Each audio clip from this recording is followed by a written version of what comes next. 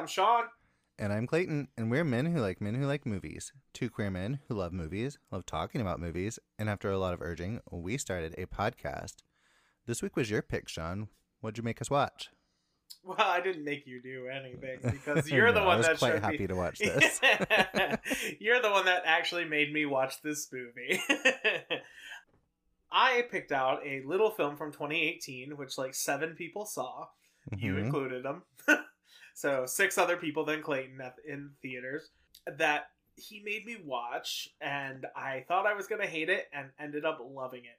And we did 2018's Bad Times at the El Royale. Yes, we Royale did. with cheese. Sorry, I couldn't resist. You made me watch this movie, and it was one of our, like, we were just hanging out, and you were like, you have to watch this movie. And I was like, and you had been talking about it for like months at this point. Mm-hmm. And I remember I was finally like, fine. It was like a Saturday. I was off, and it was Saturday night, and I was like, all right, fine. And we watched it, and I just remember going, holy shit, that was so much fun. But yeah, I love this movie. And we have a special guest today to help us out. We've got Arthur Howell from 2 Cents Critic. Arthur, we're so glad to have you. Yeah, thank you for coming. Yes, hello. Yeah, I'm really happy to be here as well. And yes, hello, I am Arthur Howell, the host of 2 Cents Critic. And I cover on my show books, movies, and TV shows. And I've actually had Clayton and Sean on my podcast a couple times. Once to cover Creep, and then the other time we discussed Death Note, the anime, just recently. And that was a blast. Yes, if you want to hear me being super horny on Maine, go listen to our Death Note episode. Yes. More than usual. Hear us talk about the Death Note and the relationship between Light and L, and the feet, of course. All the feet. All the feet. So many feet. Tarantino wet dream. Yes, we love it. So this was your first time seeing this, Arthur. What'd you think? So I really just dived into it, and I ended up coming out of it just having a blast. It had been on my watch list, hovering around it for a while now. So when you were presenting me with the options of what we could cover, I saw this and I was like, hey, you know what? This looks pretty interesting. It'll give me an excuse to finally see it. And yeah, I just really got into it. And I feel like, aside from a few like gripes I may have here and there, I feel like the runtime, that's one of them. It's like I feel like the runtime could have been shaved down to tighten things up. But overall, this was a great time. It almost feels like the kind of movie that you don't get much of anymore. Kind of like something. No. It feels like a throwback to the 90s or 2000s. It's kind of like this small, mid-budget movie that's got a fantastic cast. And just like this crime movie that has all of these themes of like a redemption and faith and justice and right and wrong. It's just and all in just atmospheric motel here, the El Royale. Yes, all of that. Seriously though, this movie is just so much fun. It really is. Like it's one of those movies, like, I think you're right. It is an indescribable movie that, like, it has so much going on for it, and it feels like a deconstruction of the genre, but also kind of playing on the hits. And I really enjoy it as well as someone who is trying to get into more noir cinema, noir, film noir, and just watching this was also great to just, fill that need, watch something like a neo-noir thriller. Yeah. This movie is like the Tarantino film he wishes he would have directed. I mean, throw in a few shots of feet, and you could think this was a Tarantino movie, honestly. I mean, we get shots of the boots. Nah, you don't see the little piggies. It's not Tarantino. True. The little piggies are out to market. Sorry. Sorry, QT. Yeah. Also notable that this was Drew Goddard helming this, written, directed, and produced. And it's just like, it's very interesting that he has a filmography that has this, and then The Cabin in the Woods, and it's just like, wait, he hasn't helmed anything else? That feels strange. Yeah, and both of those are fantastic. Great Oh, yeah. scripts. Very well Definitely. directed. Definitely. He also Lots of wrote lots of love for Cloverfield. Cabin. He did. Oh, Cloverfield, that's right. I was gonna say, I've been a big fan of Drew Goddard since his Buffy days. I believe it was on Angel, or he wrote for Angel and Buffy, if I remember right. I believe you are right. Definitely Angel. I'm not sure about Buffy. Yeah, he was a staff writer for Buffy and Angel. And then on Alias and Lost, and then he did Cloverfield. Then he went to directing with The Cabin in the Woods. And then wrote World War Z, and then the Daredevil TV I show. won't hold World War Z against him. Yeah, I was gonna say he rewrote the third act, so yeah. And I then still he haven't went seen on. that. Still haven't seen You can seen skip it, Arthur. I give you permission. Trust me, it's a skipper. Oh dear. But he Yeah. also he wrote The Martian as well, the script for the film adaptation, which I still Yes, haven't seen very as well, true. The Martian. I have not seen The Martian because I am not the biggest fan of Matt Damon. Interesting. Oh, it's actually really good. It's I'll it's get very to it one day. The it's book. like one of The the book is best very Matt good. Damons. Oh, the book is really good, and honestly, Matt Damon does a really good job of making Mark Watney from the book into a real person. He's a little bit too happy joy-y in the book. And so I feel like he does play it very well. And it's one of my favorite Matt Damon roles, actually. Oh, notable. Other than Interstellar, when he totally gets killed. I just rewatched Interstellar recently, and Okay, good. If you would have said I haven't seen Interstellar, I would have felt so bad. Interstellar Sorry has for been anyone- out long enough. I feel like it's okay to drop a spoiler about this minor character in Interstellar. it's funny. Right. I've been seeing so many people talk about Interstellar and Matt Damon's role in that. But I would say, when I first saw that movie a few years ago, I actually had no idea that Matt Damon was even in it.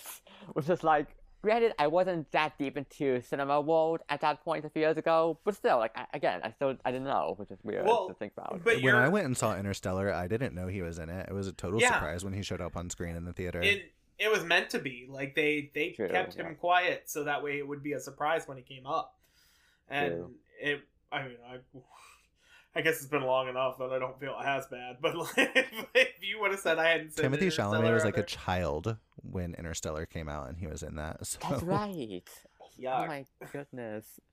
He was the son who Cooper didn't give a crap about compared to Murph. Yeah. That is true. I was gonna say, Sean, were Matthew you trying to McConaughey think was of who not Timothy Chalamet was in Interstellar?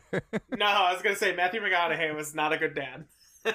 But Sean, love is the next dimension. Oh, fuck off, Oh my god. Yes, it fucking is love.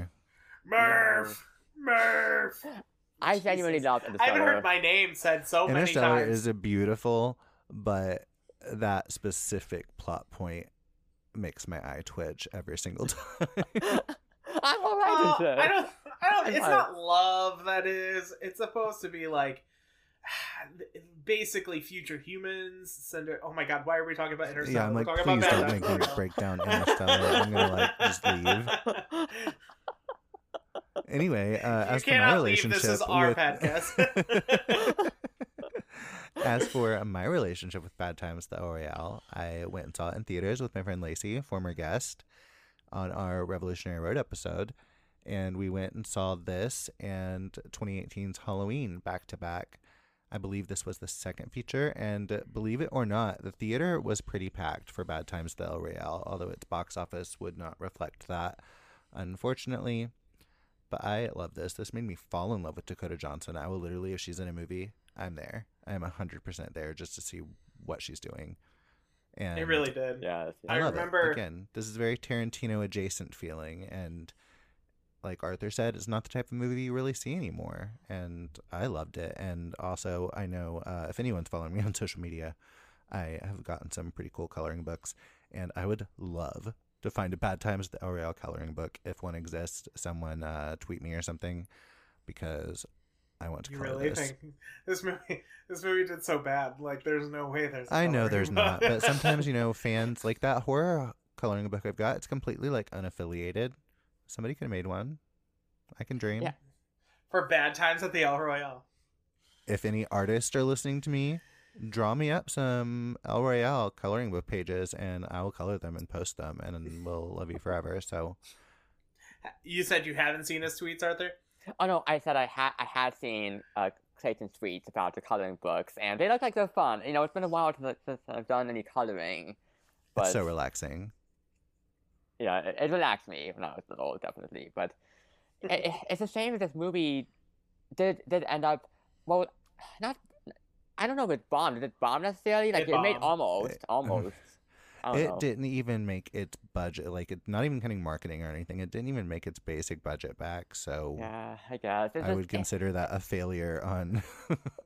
It's a shame though, because this movie is just so fantastic. It should have made more money. And again, this in this current era of superhero movies and just all of these like big movies that have all of the CGI and Fast and the Furious and stuff like that. Where's the space for the mid-budget movies? Again, that have such a stellar cast as well. The death of the mid-budget film is one of the frustrations of my adult life. And then people complain about, well, nobody ever makes grown-up movies that are original and for adults anymore. And then, there's this movie, which is a very original mid-budget movie that in the 90s, again, would have been huge. And nobody went to fucking see it. But the big IP-driven movies are not doing well, and Barbie is an IP, but it's not like, Barbie Superman or something. Yeah, But Barbie's Barbie and an Oppenheimer are doing wonderful, and so I'm sure the studios will take all the wrong lessons from it and, continue to not pay their fucking writers and actors, but people will show up. And I'm hoping we start getting more original things like this in the future. Well, and another thing is, I think you hit it right on the nail too, Art. Do you go by Art or Arthur? Do you care? I'm sorry. I typically go by Arthur, but hey, if you want to call me Art, No, honestly, I won't. I was like, where are you even getting Art from, Sean? Like, I have no I've never idea. heard I'm him called thinking Art ever. I haven't either. I'm like, the only Art I can think of is Art the Clown, and he doesn't even talk, so he's really shitty to have on a podcast. I did not mean to imply that you are anywhere close to Art the Clown, Arthur. I mean, if you were, I would still love you because Art the Clown is iconic. Yeah, you can get this all on your body, okay? I haven't even seen Terrifier, so whatever. Yeah. No, but Arthur, you hit it right on the head. You really did. I think this movie is a little bit overlong. I love it for that reason, but I do think that it is, for a lot of mainstream audiences, it's a little bit of a slow burn, and sometimes that doesn't always fare well in our give it to me now, give it to me now or give it to me loud. I will say, even though this is long, when I went into this and I was just like, I feel like I remember it being long or paced weird. And then I watched it and I was like, I would not cut anything. I think it's paced so perfectly. Oh. You don't feel the runtime a lot, but like Oppenheimer, which again, I'm in the minority on this. Everybody loves it. It's great. I think it's very technically proficient, but I feel every single second past the 2-hour mark in Oppenheimer in Oppenheimer until the end. And this, I don't. Well, I think you're also... This is more up your alley. Like, it's very much has a lot of your interests. I mean, Oppenheimer is right up my alley. Pretentious. Tar was like one of my favorite movies. Well, I know, but I feel like for you, at least knowing you, is you are such a huge fan of Tarantino, and I think you're right. I think this does have a lot of like Tarantino-isms. And this does, like Arthur said, it does feel like a 90s movie almost. Yeah. Much slicker, and I love 90s movies. And it's, like... Yeah, something about the dark energy. The dark energy. It does. It does almost have a dark energy. And it's very much... everyone in this... Most of the people in this movie are kind of bad guys. Which I think is funny for a movie about who are you trying to root for. Dakota Johnson. Yeah. I will, as much as I love Emily Silver, As much as I love Emily Summerspring, I am a Darlene Sweet lover. I love all of them. I love every single do too. character in this movie equally. They're all my little Including- children. That's not true. Dakota Johnson is my favorite, I tried. but don't tell the others. I tried to make my choices because then I was like, okay, I love the dynamic between Darlene and Father Flynn, and then I also love Emily Summerspring. She's fantastic, and of course Dakota Johnson brings so much of that charisma to her. It's funny because like she's so shady at first, and then when we think, oh, did she kidnap someone? And it's like, what the hell are you doing? But then it's like, oh no, but I still I want to inherently like invest myself in you or trust you in some way purely because of Dakota. Yeah, when this came out, you know, she was doing the 50 Shades movies or had just finished them, but I think it was during them. And so I'd seen her, you know, in her small part in The Social Network and 50 Shades, and that was pretty much it. And this, I think, was it right before Suspiria came out? Oh. I'm trying to think when Suspiria came out, because it was in 2018. Yeah, I think this came out. Actually, it was probably around the same time. But yeah, after when this movie finished, I was like, I am going to see Dakota Johnson in anything she does forever, just to see what kind of performance she's going to give. Yeah, she's wonderful. Wonderful. I'm not going to lie. And Suspiria came out before this, just to let you know. I was one of those people who was on the fence because I did watch the first 50 Shades of Grey. And I was like, I'd been seeing her in that, and I was like, you know, I like her, but it's the Bella problem. You know, the character sucks. There's nothing wrong with the actress. Right. Yeah. So you try not to hold it against them, but then like, yeah, she really is such a fascinating actress, and I think she's really shining in so many things, and I hope she shines forever. I think she's my favorite Nepo baby. Ooh, that's such a hard call. Yours is Jamie Lee Curtis. Oh, I love Jamie Lee Curtis. Oh, Jamie Lee Curtis. You know, sometimes I forget that she is a Nepo baby. Yeah, she's like the OG Nepo Actually, baby. my favorite is Sigourney Weaver. Thank you. Sigourney Weaver is not really a Nepo baby. I was like, how is Sigourney a Nepo baby? Her mother was an actress, Elizabeth Inglis. Really? Oh, I didn't know that. Yeah. Have you heard of Elizabeth English, Arthur? No, I don't think so, no. See? Not a Nepo baby. Still doesn't mean you don't have connections in Hollywood. Think anybody would have heard of Tori Spelling if it wasn't for her dad? Sorry, Tori. Tell that to Debbie Reynolds. Funny casting the strays. Oh dear. Apparently, I'm feeling fiery tonight. So Long John Silver's. Do it every time. So I'm guessing from this conversation, we would all recommend this movie to people. Absolutely. Yes, definitely. If you have enough time. It's not that long, even with credits. It's like 2 hours and 20 minutes. Yeah, with credits, 2:20. It's not so it's really like hours. 2:15. Yeah. Like this is basically Agreed. the same length as the new Little Mermaid. Yeah. That felt a little long too. Well, there's not as much to that story as there is to this one. Like The Little Mermaid, I obviously really like it. Everybody knows I love it. But there are little bits you could cut down out of that. I don't think there's anything from this I would actually want gone. Interesting. I don't know. I feel like the stuff with what's his name in Vietnam could be cut. I know it's not a lot. Oh, Miles? But like, yes, Miles. Oh, well, no, I love that actually. No, I love that. I love the point of it, like him, but like, I don't know if we needed to see it. I kind of got it. It would have felt know. weird though if we didn't, since we get little snippets from all of them in their backstories. Yeah. That is true. And Yeah, it I would've- helped I like make it. sense. I would rather see that than have him be like, I was in Nam. And Well, that wouldn't have been Nam. That would have been the Korean War. I just, you know, I was just throwing out the classic back in Nam. But yeah. Well, yeah, I like seeing it though. I like seeing it. It does help me feel that much more for his character.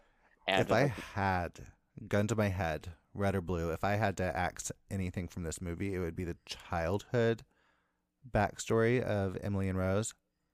I didn't need to see that. I could have just seen it starting at the beach and seeing what happened. Well, I think that's to establish who Emily is. Not to get so deep into the movie before we even get to the production, but I think that really does establish who Emily is. Yeah, like, again, Emily's I always love been all of it, protecting but her if I had sister. to, that's literally the only thing I could even think of trimming down from this. See, but I Is like that that's too. it. I like that too. And in fact, I feel like there are moments actually where I feel like I could have used even more details for a few backstories. You know, like maybe more details actually for Emily and Rose. Maybe just a bit more. Ugh, Rose.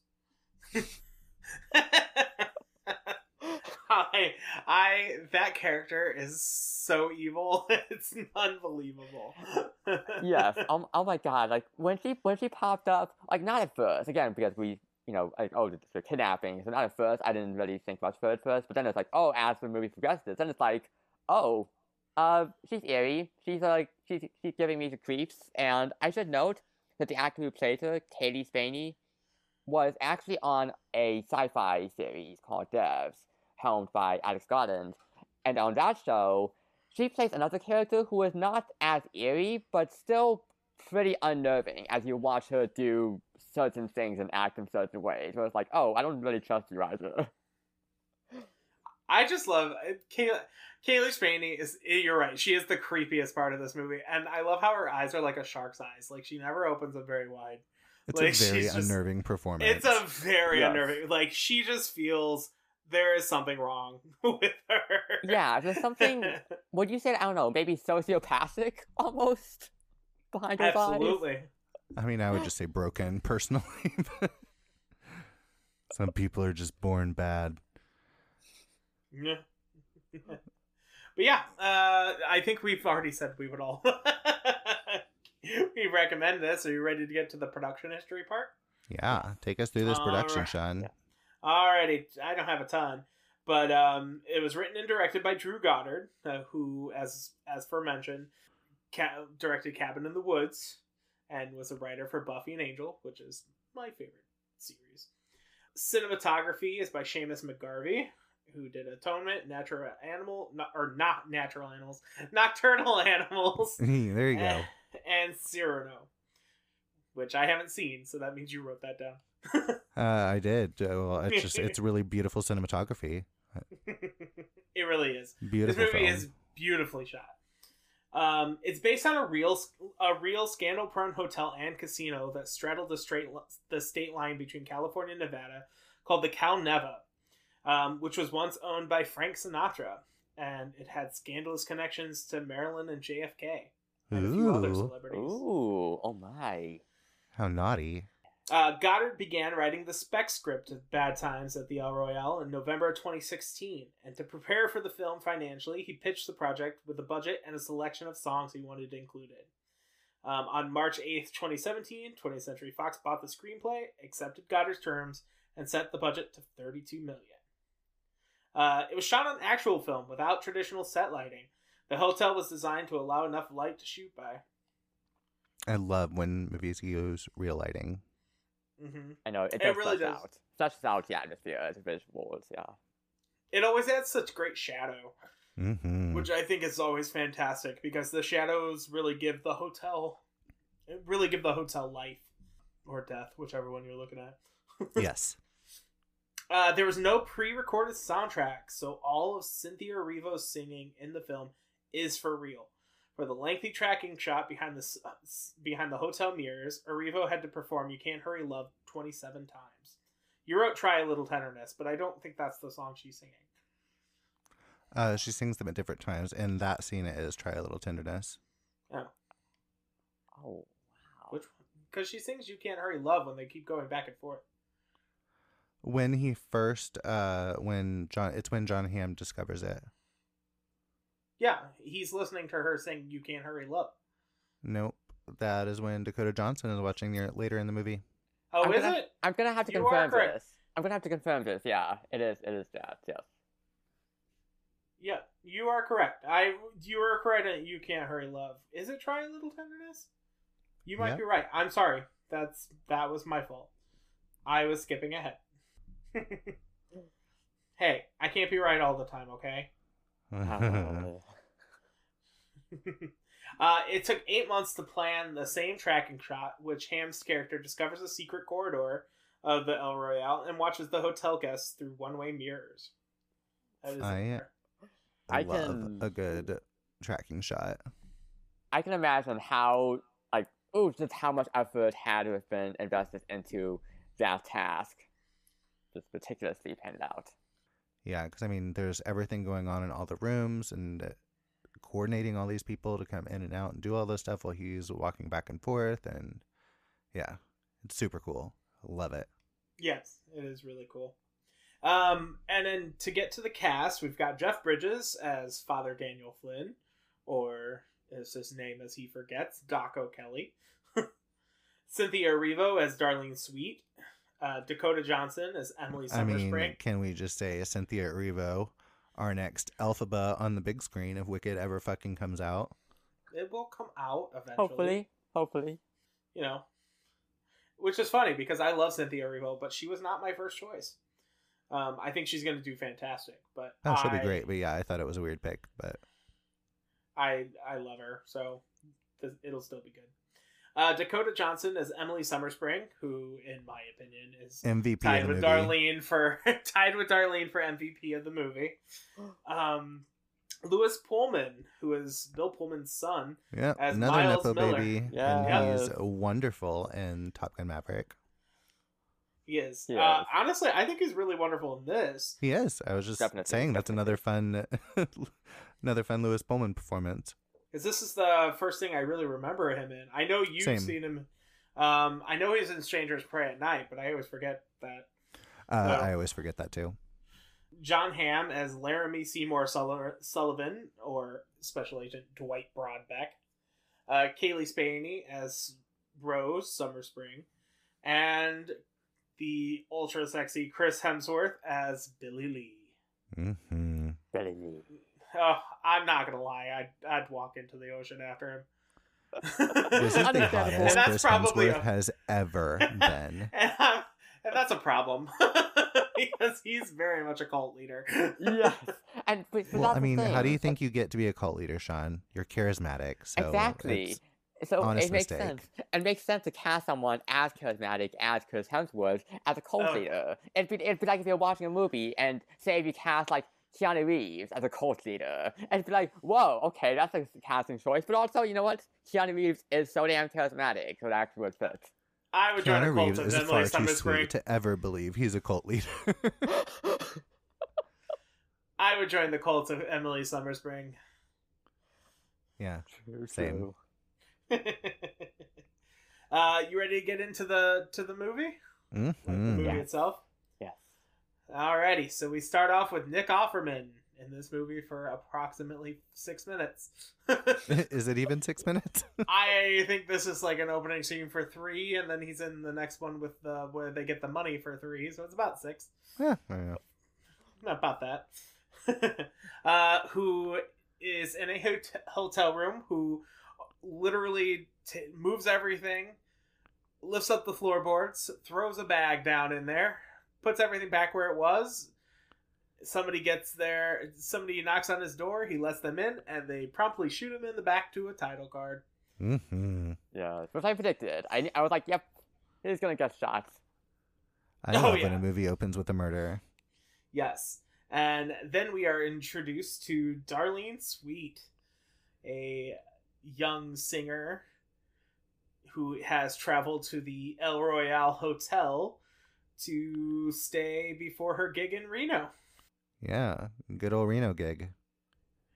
Legitimately, this is I love Cynthia Erivo, and I really loved her in the Color Purple musical, which I didn't get to see, but I of course watched Well, the bootleg. There's a movie coming out, I think, this year, or maybe next Right? year. I don't know. So you'll get to see a version of the musical. Oh, I know, and it's a really great musical. And I've watched the bootleg, so we'll call it. And she is just so fantastic in this. Like, everyone in this movie is absolutely charismatic, but she brings such a charismatic and like such charisma and strength to this role that and a dignity, which I really love about her. Like, she just seems an incredible person. And I just really love the character of Darlene. Definitely. I do too. And I would also say, like, for any listeners, if you want to watch another movie of hers, go see Widows, because that's also fantastic. Mm-hmm. Oh, she's so good. She's so good in Widows. I think she should be one of the people who really is acting. Should get like nominated for a lot of stuff. Like she's the new Viola Davis in my opinion. Oh damn, that is quite the claim, but I can see it. I mean, Viola Davis just gives so much humanity to every role she's in. And I think that's a big thing that Cynthia Erivo does too. Is just she just gives such human performances. And I know that sounds kind of stupid and kind of like maybe trite, but like I like it.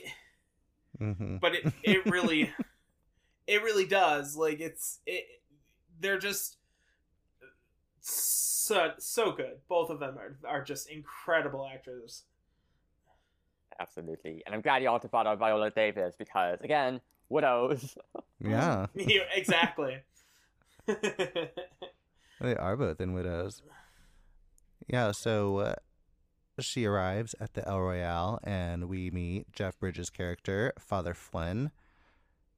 And they go inside to this gorgeous old hotel and we see John Hamm. Good old John Hamm. And this is the also, before we get to John Hamm, this is the moment where Darlene starts crossing the line. And she does start crossing the line. One of the things I really love about this movie is they use the line between California and Nevada as a motif or a symbol of essentially crossing the line between wrong and right. And she doesn't cross the line until Father Flynn helps her across it. Across it? Across? Oh my god. I just made up a word. Sean. Across it. Across it, you know? Yes. Across it. And I like it. And here's the thing, I actually didn't catch on to this visual element of the movie until very late into the plot, and then it's like, oh crap, maybe I should have paid more close attention to those moments. But I feel like next time, like when I rewatch this, eventually, because I will rewatch it sometime, I'll pay closer attention to these little beats. It is. This movie does reward repeat viewings. Yes, this is a very, very rewarding rewatch.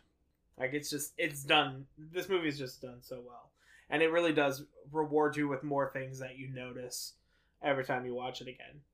But yeah, now you are correct. We are introduced to Laramie Seymour Sullivan, a southern vacuum salesman who is quite positively sucking all the life out of the room. It is wonderful. He is so funny. His so thick southern accent is just it's wonderful. And he's just such a jerk. Like he plays Nobody it off plays so jerk well. better than John Hamm. That is true. He is very good at playing jerk. But the thing is, he's so I don't know, like there's something kind of charming about him here, something likable, because it's just like he's chatting so much, just talking everywhere, and it's like, yeah, being a jerk, but also like it's kind of growing on me. I'm finding it to be endearing. That's why he's a good salesman. Wink, wink. Wink, wink, nudge, nudge. But yeah, and we learn that Father Daniel Flynn, played by Jeff Bridges, is from the Immaculate Heart of Mary's in Bloomington, Indiana. Woo, Indiana. Yeah, we're in something. Woohoo! In case you're listening and you don't know, me and Clayton are from Indiana. Yes. Yes. So I have a question for you. A lot of his dialogue to Darlene seems either both casually racist, casually sexist, or is it both? I 100% think it's both, but I also think it's just the character he's playing. Right. Yes, I would say the same thing. Yes. Agreed. Because I don't think if Dwight Broadbeck really would have felt that... Broadbeck? If he would have felt this, he wouldn't have tried to save, a little lady who tries to save later. Yeah. But when he's like, do you work in the hospitality business? No. Oh. Like he just goes, I bet you know some gals who just might need a vacuum. And it's like, Yep. Oh, what do you mean by that? Yeah, just slipping it in there. Yes, but we end up learning Darlene has finally had enough of Laramie Seymour Sullivan's shit, and she bangs on the door to get the attention of Miles Miller, our bellhop slash concierge slash housekeeping slash bartender slash food maker. And I love his little speech. His speech is so cute. I just love when he sees the priest. He's just like, this is not a place for a priest, Father. Yeah. He's so worried, so tense. I also love Laramie's going, well, the Lord doesn't want you in the honeymoon suite. I agree, though. I've always wanted to stay in a honeymoon suite. This one's actually it's a serve. It really is. Even for, I love the wallpaper and the giant tub in the middle. It's literally at the door. It's I want a coloring book. I want to color this set. Yeah. It's incredible. But his little speech is, the El Royale is a bi-state establishment. You have the option to stay in either the great state of California or the great state of Nevada. Warmth and sunshine to the west, or hope and opportunity to the east. Which would you prefer? I mean, the cheaper one. Because it's $1 more to stay in California, but in Cali you get to drink. Right, which is why that extra $1 is good. Mm-hmm. I paid the extra $1, yeah. Yeah, I was gonna say. Well, I don't know. If you could pay the same amount, if you could pay $1 less, but then just walk into California and drink. Yeah, you are allowed to use the California amenities if you stay in Nevada. So if you stay in Nevada, you can still drink. You just have to be out of your room, which stopped me from bringing in a glass, I guess. Also, let me guess, you're also the bartender. Our poor Miles is the jack of all trades for this hotel. Again, played wonderfully by Pullman. I don't think there's a bad performance to be had in this movie. No, I'd agree. I think everyone in this is definitely at the top of their game. Again, stellar cast, like I said. And also, I love the fact that that Father Flynn does flip a coin to decide whether he's going to stay in room 4 or 5. Got the wrong one. Yes, he did. Yep. I mean, it works out. And then we hear the vrooming of a very loud car, and we are introduced to Emily Summer Spring. And Dakota is iconic in this movie. She really is. She's so good in this movie. She plays such a bitch. She is having nothing to do with anybody. She could give no fucks whatsoever. And, you can understand why when you get to what she's I am obsessed with every single acting choice Dakota makes in this movie. I mean, yeah, she is spectacular. I mean, just the layers she adds to the role, and just, oh my... And again, so charming. She is. She's just immensely charming. Even when she's she's basically saying fuck you to everyone. She's just so charming about Sometimes literally. Yeah.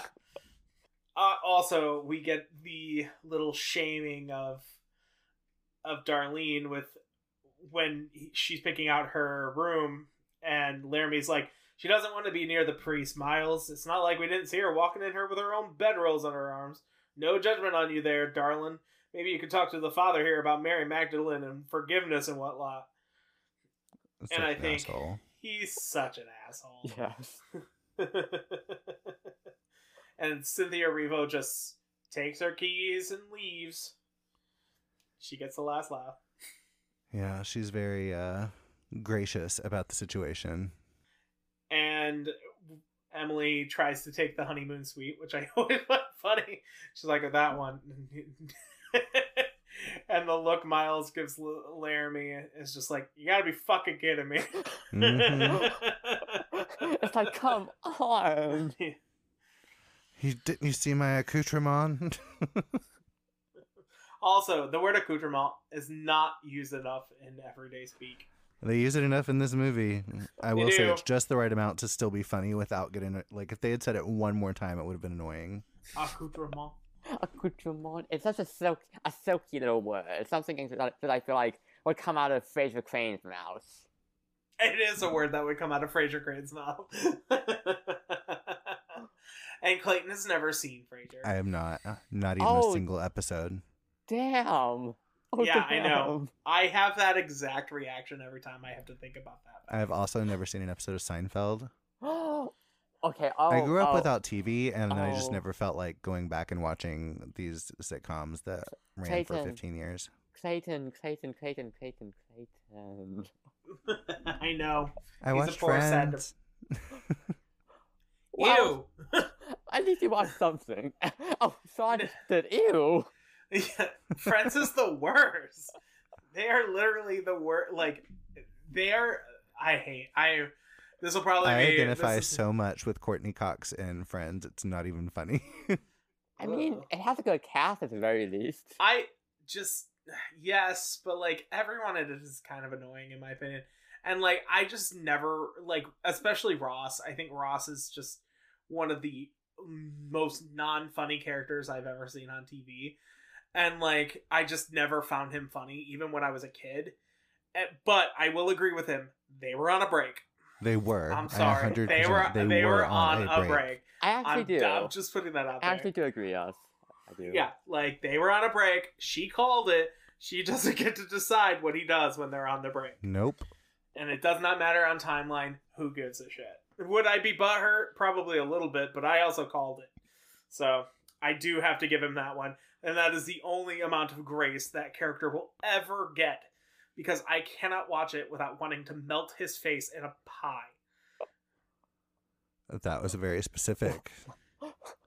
Yeah. See, I'm not the vicious one, Arthur. I know you think I'm the horrible one, but Sean, like, he wants people to lose their insurance from being bad drivers and have their rates go up. And I just want their rates, like... And he wants Ross to be made into a pie and eat him. His face, specifically. Well, see, I feel like Raw face is just gross. I'm secretly the nice one. I feel like Sean was Sean just a little less vicious on the Death Note podcast when we were talking about how we use the Death Note if we did use it. Yes, but Sean is also the one who said he was happy when Misa killed herself at the end because she finally shut the fuck up. Oh, that's right. Oh my goodness. You weren't thinking it. Shut up. Didn't say it. You only said finally someone said it. No, like I said, I think the character, not to go back to that one, but I thought the character of Misa, like they just didn't flesh her out right for me. So by the time they were done with her, it was just that character was over. I can understand, even if I have some fondness for Misa along, even if some writing flaws for a character, but still fondness. Yes, she does have flaws, and I like her character more than I think Clayton did. But yes. Like by the end of it, they just completely I don't know, they just don't make her. She's such a non-entity by the end that you're just like, oh yeah, Misa. Oh, pardon me. Ooh, hiccup time. But yeah, a non-entity, I would have to agree with that. Just like, yeah, the way that push her out of the situation, focus more on Light, Antonia, and all that crap. Well, not only just Light, but it's also the one girl who runs his channel. Like, I can't remember her name for the life of me. The news anchor. Okay, I don't remember her name either, but the news anchor. I know what you're talking about. Yeah. Yeah, the news anchor, exactly. So like when Like, the fact that she becomes, like, kind of a big character towards the end of it just doesn't make a lot of sense to me. Like, you have a character here that you've watched go from the beginning to the end, and nope. Oh. Back to Bad Times at the El Royale. Yes, we were talking about Death Note for so long. It's still in my brain. So, John Hamm gets his deserved room 1, and we get a little bit of John Hamm's story.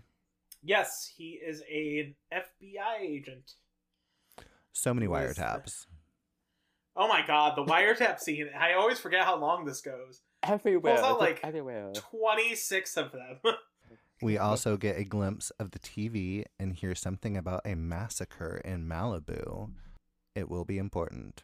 Yes, pin that in your memory.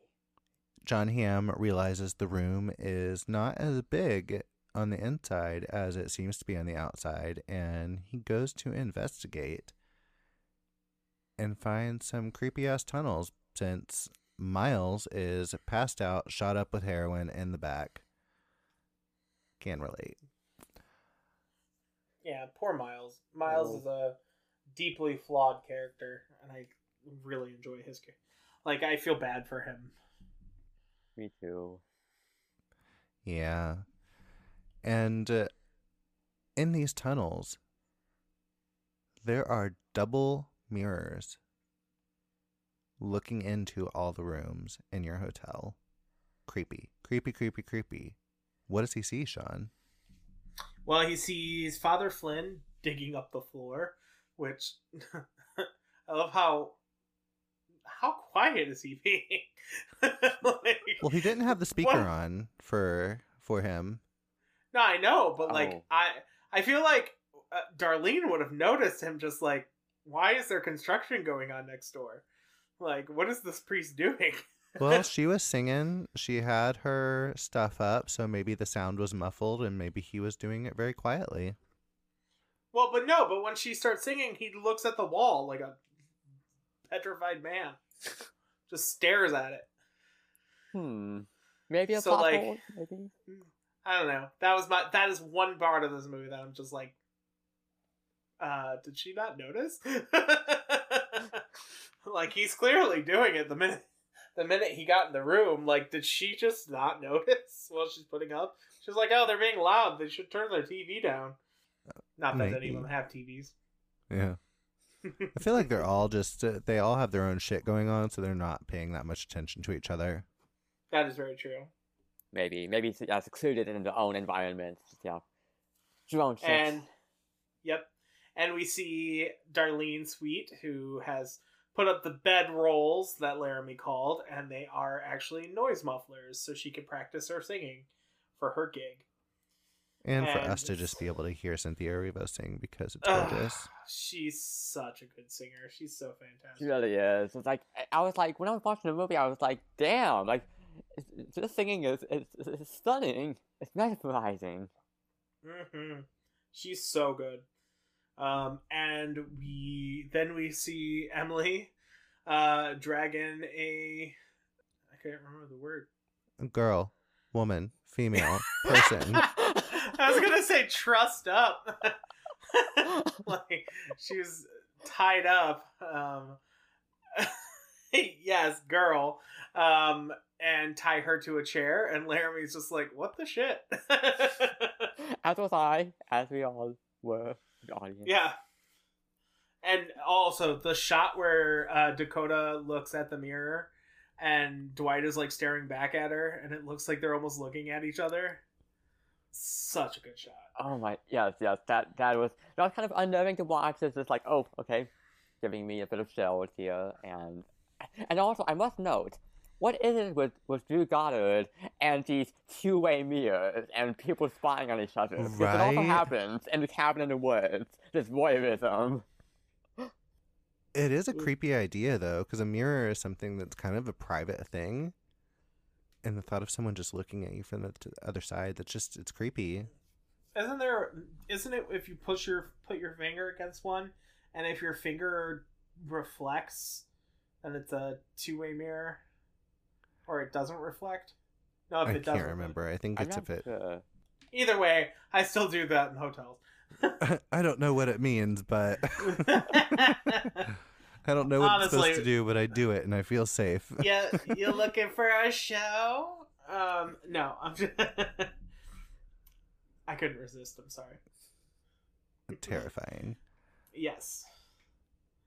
And this, I think you're absolutely right. This movie is constructed so incredibly.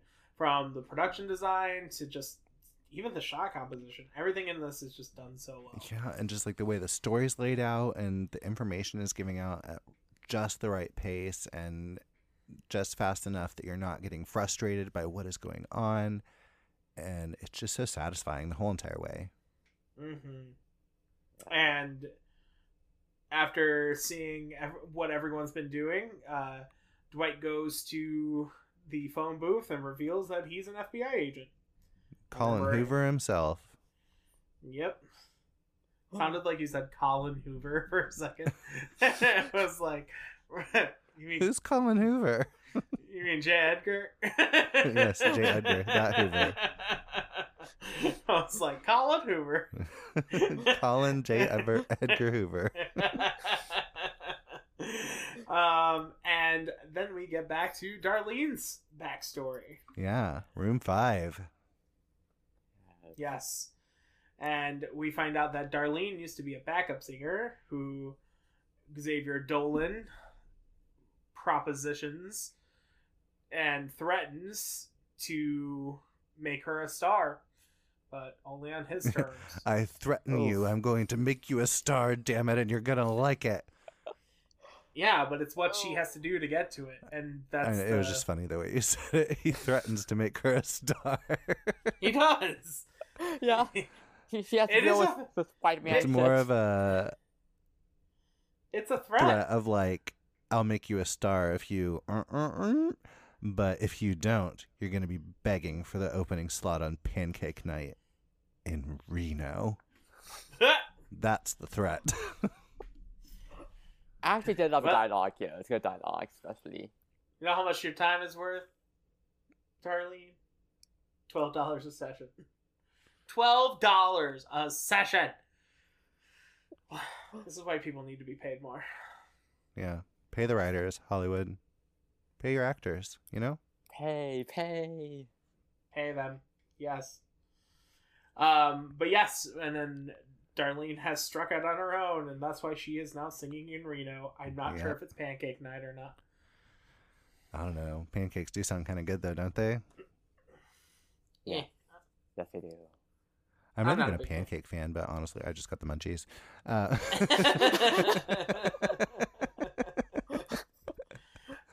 Speaking of the munchies, Father Flynn comes over to Darlene's room to proposition her with dinner. Yes. And I love her. I love him asking her, "How are you feeling tonight?" She said, "Definitely not eat that sandwich, Lucky." Mm-hmm. That sandwich is probably so damn old. I am not that high. My munchies are not convincing me to eat that sandwich either. So good choices all around, Darlene. But they went for the pie. I love the fact that they go for the pie. Yeah, pie and whiskey. Dinner champions. Yep. And we learn a little bit of Darlene, and he learns that she is a struggling singer, and Father Flynn asks her, why do you do it all? Why do it at all? You know, I ask myself the same question sometimes. Singing. Yep. And we learn a little bit about Father Flynn, and his memory is starting to go, or is really on its way out. Yeah, it's not like starting to go. It's a kind of a problem at this point. Yep. He's down to pass. Yes, and there's a line in this I really love, and it's strangest feeling, you know. You look around and you're someone else, and you don't know who that is. It'd be so scary. Mm-hmm. I know. It's heartbreaking. Yeah, just heartbreaking moments in this movie. It is, like, and that's one of the things Because the more you learn about these characters, the more they are... Some of them aren't great people, but it's moments like this that make them human. And makes them, like, incredible...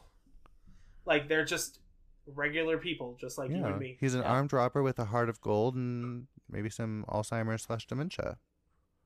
Yeah, I always took it as was it Alzheimer's, or was it... I thought he had, like, brain cancer. Because he has, like... Well, Alzheimer's will kill you, Sean. Well, yes, I know that. Eventually. I just assumed maybe, like, Alzheimer's, or dementia. Yeah, I assumed it was late-stage Alzheimer's since that kills you, and they're like, well, you've got this amount of time. Because brain cancer, I feel like, would have different effects than just your memory. From my doctor opinion and my own opinion with the cancer, that was 100% not in my brain, so I really don't know a lot about it. But that's my guess. I just have always assumed it was Alzheimer's. But anyway, that's neither here nor there. He's old, he's dying, he's forgetting who he is, and he is not looking for pithy. Pithy. That's the part that makes me really sad, is when he can't even say pity, even when he realizes he's not saying it right. Yep. But Darlene is feeling bad for him, so she decides to take him up on his offer of a drink. And he goes to drug her, and she smashes the bottle over his head. Mm-hmm. Her radar was going off, and listen to your gut, people. Yeah. Yes. That beat just shocked me, because I was like, okay, yeah, he's gonna drug her. But then when she came up behind him, I was like, oh, okay, that was almost like a jump scare. Dude, I wish I could watch this again for the first time. Oh, it was so much fun, and just watching this story unfold, like, I'm low-key jealous that you got to do it. I love revisiting it, and it's very rich and rewarding on rewatches, but just not knowing where the story was going and all the weird little twists and turns and just how out of left field everything seems. But, you know, when you watch it, it's so carefully laid out and constructed and just all fits together, and it's wonderful. I love it. No, the way it all fits together. And then by the end, it's like, yeah, you know, like we were talking before about the humanity of these characters, you know, it gets you to connect with them, even if, you know, most of them are, you know, criminals, but you connect with them. And I would almost compare it to kind of like a Tarantino sort of thing, you know, just like having these stories revolve around these criminals, these rascals, these scoundrels, but you get to bond with them over time. Yes, absolutely. They're a bunch of rapscallions. Yeah. Sorry, I just needed to throw the... You just wanted to say rapscallions. It's fine. I did. No judgment. We cut to Washington, D.C., and hear some more about what John Hammond's talking to Colin Hoover. Talking to J. Edgar about, and like, hey, you know I'm supposed to be checking for surveillance, but kind of looks like there's a kidnapping going on, and should I do something about it? And they are like, absolutely not. Nobody's leaving. And so he disables the cars and will decide to do something else. Yes. He's explicitly told, do not interfere. And, I mean, if he wouldn't have, who knows what might have happened. Yeah. And then we're in room 7, which is Emily Summerspring's room, or also known as AKA Dakota Johnson section of the story. Yeah, AKA fuck you, which is what she writes down in the ledger.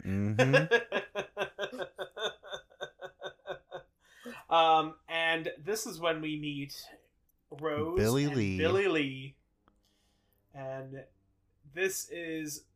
Chris Hemsworth is so good in this. He's so charismatic. He's never been hotter than this in his life. I don't know. He's pretty hot in general, but like this one is... He just has hot that take, air... Sean. Chris Hemsworth attractive? Question mark. What a fiery take. Yeah, I was gonna say, no one has ever found Chris Hemsworth attractive. I don't know what you're talking about.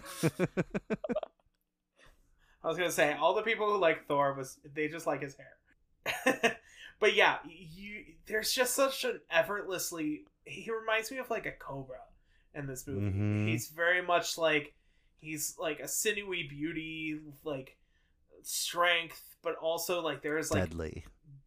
Like there is venom. Dangerous. Yeah, exactly. Ruthless. And from Get the first as 10 far away from him as possible. He is a fugly slut. He's all kinds of bad. Luckily, this movie does not call him a fugly slut. No. As much as I love it, Mean Girls, that is going to stay well in the 2000s. But yes, we meet Billy Lee and a sad-looking Rose, and he guesses where she's from, and he invites her to come skinny dip.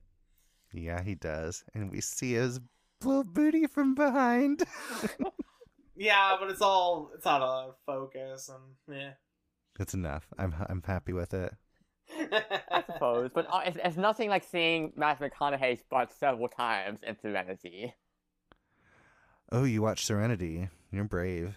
I I mean, I've seen Matthew McConaughey It was a in wild various ride. states of undress quite a few times, but did not watch Serenity. That looked like it was a movie that was made.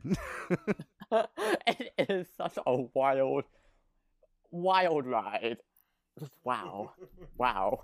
So bad, but also kind of funny and entertaining. Isn't that the one that's like it's him and Anne Hathaway or something? Yes, him and Anne Hathaway, and Jeremy Strong is there for a bit role. Oh, see good old enough. Kendall. Oh, love him. Yeah, I just think that Matthew McConaughey and Anne Hathaway seems like such a weird mix. I never watched it. I like both of them. I'm fine with watching them in a movie. I just don't know if I'd watch them in a movie like together.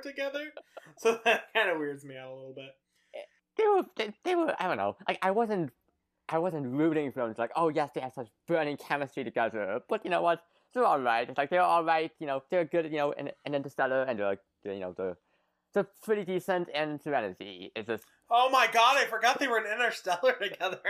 Yep. Well, they're not really like lovers. No, they're not. Are they very much lovers in like- Serenity? I don't know the plot. I just remember Yes. everybody said it was awful. They're like ex-lovers. Yeah, no. I like their relationship in Interstellar because it's kind of not to bring up Interstellar again.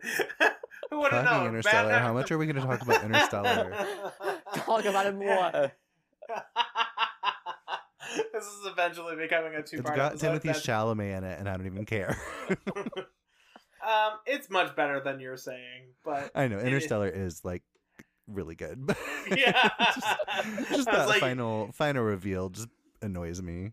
yeah, it is a little bit heavy-handed, but that's okay. It's the rest of it is so good. Christopher Nolan, heavy-handed. What? I know What? nobody ever. Shocking. Nobody's ever accused him of being such a thing. But yeah, we learn how Billy Lee and Rose met, and then we learn that Rose is Emily's sister, who she has kidnapped away from Billy Lee. Yeah. Get him away from his cult. And now at this point, now it's like, oh, okay, so now we can understand where Emily's coming from. This isn't just did she like just kidnap some stranger or some person she wants to rob money from or something like that? It's like, okay, like we can see her viewpoint, we can see what's going on. And also when Rose first popped up, I actually thought that was a young Emily at first, but then no, it's actually her sister on the beach. Yeah, it's so good. Now the pieces are all in place, and John Hamm does not listen to his superiors and decides to try to intervene. I just love her talking to him in the door and just being like, I'm fine. Fuck off. Just spunk. like she's so spunky. But Dwight breaks into their hotel room and knocks down Dakota, Emily, and unties Rose. And this is my first shot. The first sign you see that Rose is a fucking nut job. She's fucking insane. Oh my Yeah, god. and, She's like, terrifying. She unties him and she's just like, great. And then like she's talking to him and here's this man, and Emily pulls out her shotgun and tells her, Rosie, get away from him. And she just like, whoop. Like this man just technically saved her, and she's just like, shoot him. Like, and then he gets shot. And He that's does get shot. And that's the end of Laramie Seymour Sullivan, Dwight Broadbeck. And I thought he might like survive this at first. I was like, oh, he's not gonna be killed off this fast, is he? But then it's like, oh no, he was killed off that fast. And as much of an asshole as he was, it's like, oh, I felt bad for him. He's going in here he thinks like Rose is in danger here. He's got to save her, and he's got to stop this whole criminal operation. And it's like, oh, he gets stopped. And instead, like, everyone gets killed in this because of this choice he makes. Right. No, that is also important to note. Like, if he would have also, someone was behind the glass, and we hear cry out because they got shot when she shoots him, and the glass shatters, and it's like, oops, there's a tunnel back there, but we're not going to tell you what happens right now. Nope, we're going back to Father Flynn. I was about to say Doc O'Kelly, but he's still Father Flynn. I know. I love that you keep calling him Doc O'Kelly, even Doc though O'Kelly! He is, because he gets called that like 3 times in the entire movie. The rest of it's Father Flynn, and you're choosing that one. And then in the notes, I kept cracking up. And she kept calling John Hamm Dwight, and I'm like, where is he even getting Dwight? No one is calling him this the entire movie. I was like, I know they say Agent so and so, but I'm like, is it just Dwight in the credits or something? Like, why? He literally says this is Special Agent Dwight Broadbeck. Well, so here's the thing. I didn't remember his name was Dwight, his first name, until I looked him up in the credits. So I just kept thinking of him as both Laramie and Broadbeck. He's Larabeck. Yes. Yeah. Oh, he had a family too. He had a family too, and I felt bad for his family. Well, unfortunately, he tries to do the good thing, and it doesn't work out for him this time. No. But yes, Father Flynn. We are back to Father Flynn, who we last saw unconscious on the floor of the lounge because Darlene busted him in the head with a bottle. Yep. And Miles finds him, and I love that he's like, Father, and Father Flynn's just like, I'm not your father. Like, he has completely forgot who the fuck he's supposed to be right then and there. And then him trying to explain, Miles, I fell down, I'm old, shit happens. Get the whiskey. And we also find out Miles is from Indiana too. We don't find out where though, sadly. He seems kind of south. It's true. We're from there, so we could say it. Yeah. And we start the little through line of Miles trying to confess to Father Flynn. He's done horrible things, and he says, I told you this wasn't a good place, Father, and ends up showing him the tunnels with the two-way mirrors, and reveals that he has sometimes he has to film things for his management and send it off if somebody special's coming. And we get a little nugget of a story about someone famous who they wanted to get a film from him, and he didn't send it because he said he was kind to me. No one's ever kind to me. So I told him there was no woman in his room. And this would probably be a pretty lucrative film to have. And the priest is like, the Lord wants me to tell you where the film wants you to tell me where the film is. Poor Miles. He has such a right in this movie. Just dealing with so much, and what he has witnessed here. Oh my god, that's El Royale. And again, the pieces are just falling together. So while Father Flynn is looking for this incriminating film, Miles is watching what's unfolding in Emily and Rose's room, and John Hamm busting in there, and he's just freaking out like, what the fuck do I do? And gets shot in the face. Yes, and Dakota Johnson delivers an excellent line reading of Jesus fucking Christ. And then it switches perspectives again, and we see what happened to Darlene after she popped the good father in the face. Yes. And Darlene gets the fuck out of there. Sans shoes, because she was very intelligent, and took off her heels so that way she would make a noise. No Jurassic World ridiculous heel running in this movie. Nope. Goes to that's you always bring up that as ridiculous. I just think she feels empowered in her shoes. And all right, Sean, I'm gonna get you some heels in your size, take you out to a jungle area, and tell you to run. Wait, you know what? See what happens to those eels and to the heels in the soft earth. You think that it's plausible, Sean, in Jurassic World? Yeah. Bryce Dallas Howard did it. You know, Sean, you're always saying how you are practically a genius, and you think it is possible to run in those shoes. Bryce Dallas Howard did do that on the pavement, but she was not running through the jungle in those heels. They totally switched them out for filming. They just didn't tell us, and we see her in the heels sometimes, and it's impossible. It is literally physically impossible to run in that type of earth in those heels. You would fall flat backwards because your heels would just sink right in, and you'd be like, whoop. Well, she's never running through the jungle in the movie. She's always walking. I feel like she runs a few times. Nope. She walks. I wish I could remember specifically because I haven't seen that movie in years. She legitimately walks because she walks. They walk to the spot where they see all the dinosaurs and all the dead dinosaurs, and then have walked over to the point where the old facility was, and then the next time you see them, they're back on pavement. So you never get to see her running in the jungle. I will take your word for that. I feel like you're wrong, but I will just have to take your word for it because I don't want to watch it again because, fun fact, I gave Jurassic World 2.5 stars on Letterboxd if you want to know my feelings toward that film. We're going to cover it on the podcast one day. The Twister.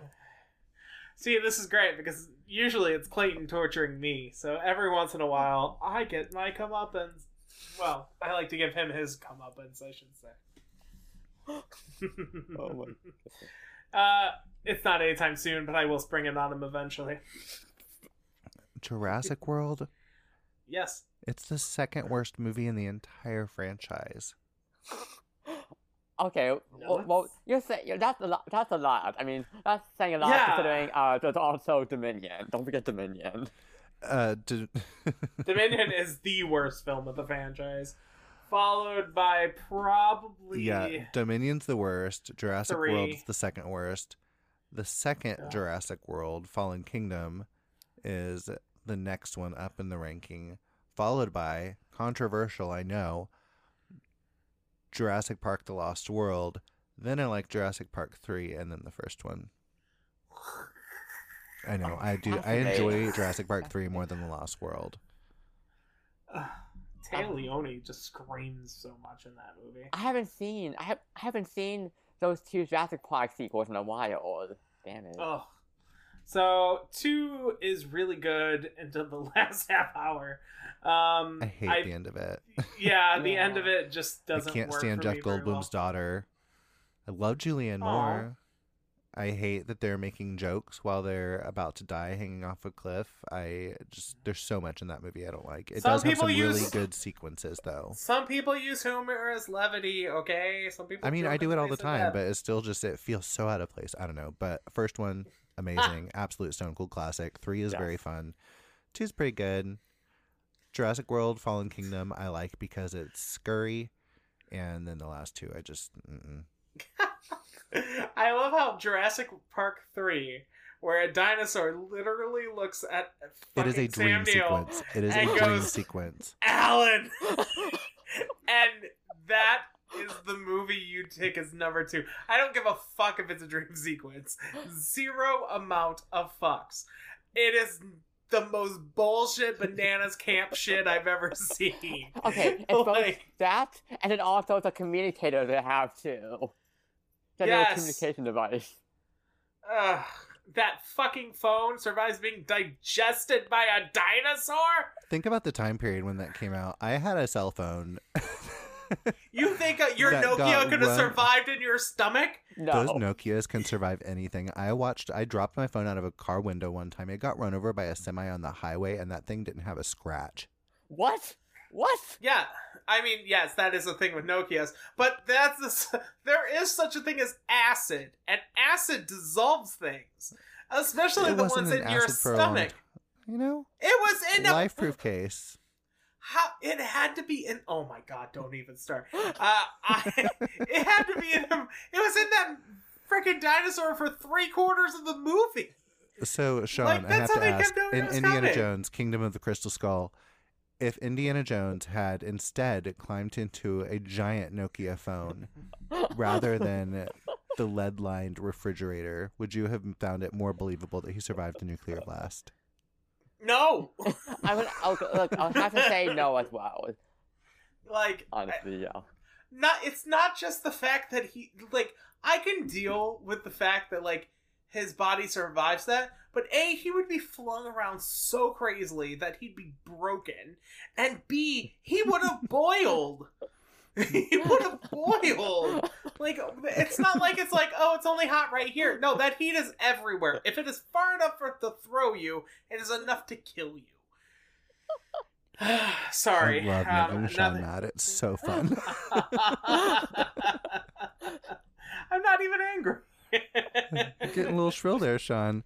Anyway, back to Bad ridiculous. Times. Tell me about Darlene being the moral center. No, Darlene is definitely the moral center of this movie. That's why I said most of the characters are criminals. The few who are not are her and then Laramie. I mean, right. Darlene does. Laramie just completely disregards a direct order from the head of the FBI, so true. That's a little naughty.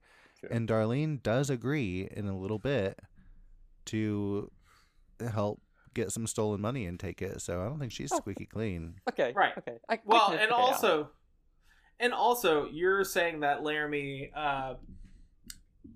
doesn't have he's the disregarding of the direct order is what actually puts him back towards morality, because any moral person would be they're being kidnapped, I should help them. Wow, mind my own business. Yeah, that's why you'd be a better J. Edgar Hoover than I would, I guess. Okay, Colin, calm it down. Colin Clayton yes, Hoover. My real name is actually Colin Hoover, descendant of famed J. Edgar Hoover. My hair is so big because it's full of secrets. Bringing it back to Mean Girls. Yeah, apparently. This is going to be a lot of callbacks. Yes, but the character of Darlene is the moral center of the movie. And like I said at the beginning, this is Father Flynn helps her across her moral, I cannot talk. Her moral, stop. Wow, did he perish? Moira.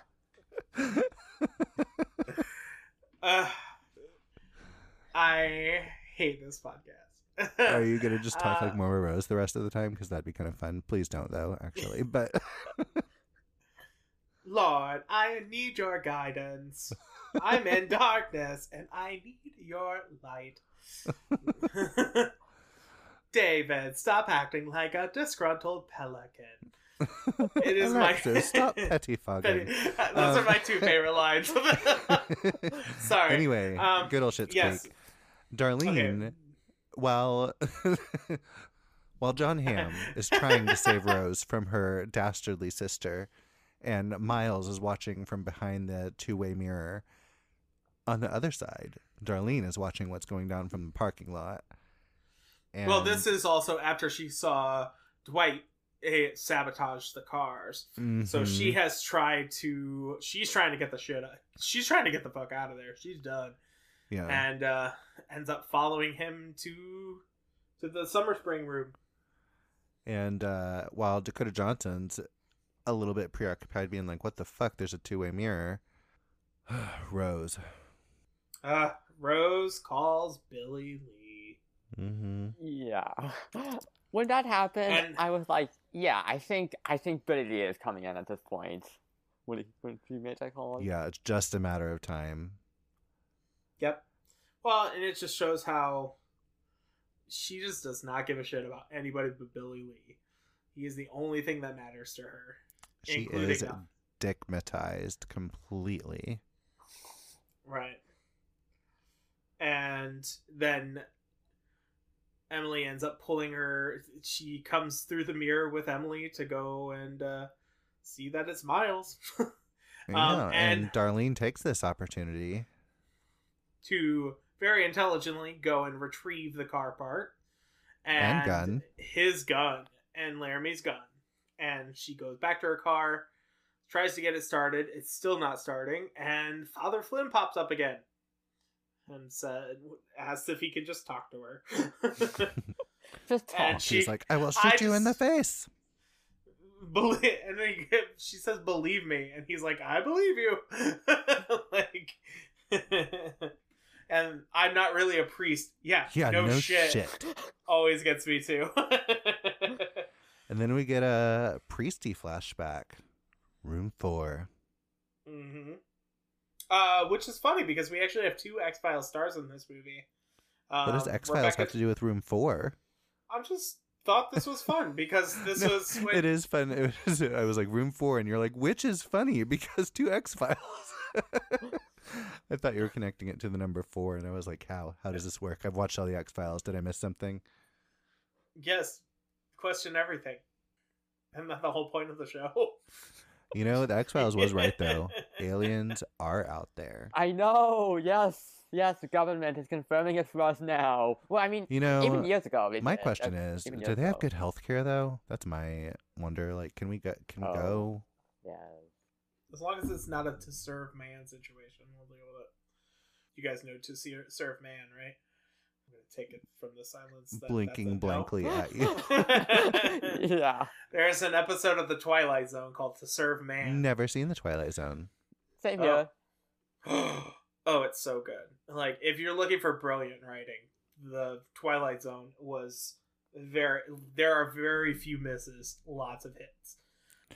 You know, I could have gone with The Twilight Zone or Doctor Who, and I picked Doctor Who, so I'm working through that. The Twilight Zone, probably not going to happen unless someone wants to suggest, like, all-time great episodes, and then I will just, like... This is one of them. This is considered one of them.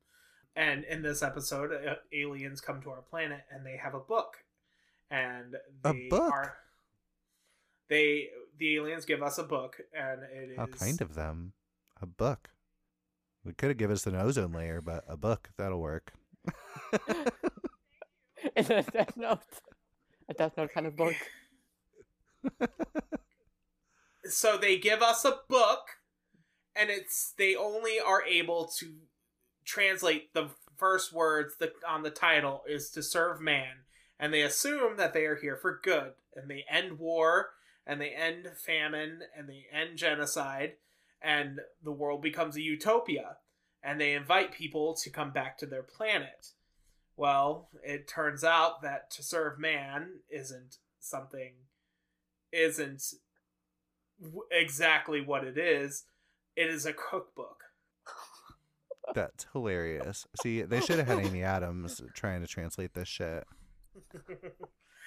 It's a really well done episode. Yes, but we do have 2 X-Files stars in this movie, and this is when we see one of them is at the start of Room 4. Rebecca Tulin, who plays Mulder's mother, is Hoover's secretary. And the other one is the judge at Father Flynn's trial. Yes, actually, we see Hoover's secretary at another portion in the movie, not at Room 4. But this is when we do get William B. Jones, and I'm like, yay, cigarette smoking man. This is when you get... Sorry, I have it written down here, but this is when you do see the cigarette smoking man. The best character aside from Dana Scully and all of the X-Files. Agreed. Yeah, agreed. Dana Scully is the best character, so... I still need to watch X-Files. Oh, it's so good and so bad and everything in between. But it is quite an experience. Highly recommend. Do it. It is. There's a lot of really good ones. There's a lot of really bad ones, but it does meet. There's a lot of really weird ones. Yeah. And I love the weirdness. Give it to me. Yes. Yeah, the X-Files mythology stuff is the weakest, but when it's just like the thing of the week is generally its stronger stuff.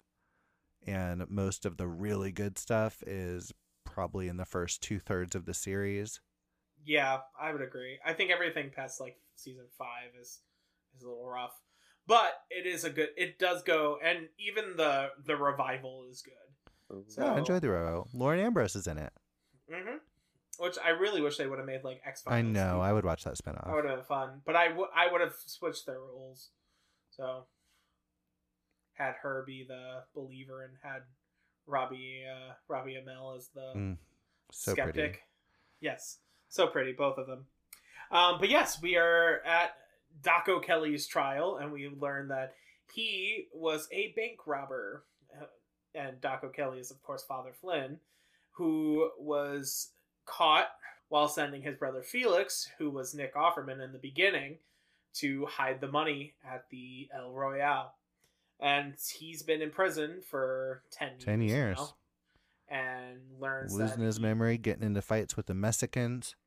Yes. I did, watching this with subtitles, I did laugh that it literally spelled out Mexicans instead of Mexicans because he can't remember the word for it. Not a good guy. Little details. No, he is not a good guy. No. Also, we have a nice little Shea Wiggum. I love when Shea Wiggum pops up. Me too. He's in Mission Impossible 7. Is he? Cool. Yeah. Oh damn. Yeah, I've seen him pop up in movies I've been watching lately, like Splinter and. Oh, I love Splinter. Yeah, that's a good one. A surprisingly entertaining one. Just like a tight movie, a good creature feature. Yeah, good practical effects. Yeah. Clayton, have you watched Splinter? Splinter. Splinter, sorry, Parasite, gas Splinter station. what? It was a Parasite, gas station, Shea Wiggum. Oh, yeah. Jill Wagner. Paulo Is it- Costanzo. Oh, wait. No, I was thinking of Slither. I have not seen Splinter. I'm adding that to the podcast. If we do Splinter, will you be on with us? Yes. Arthur, did you enjoy it? Yes. Oh, I did. I enjoyed it very much. Okay, I'm writing you down. I'll write you down as tentative.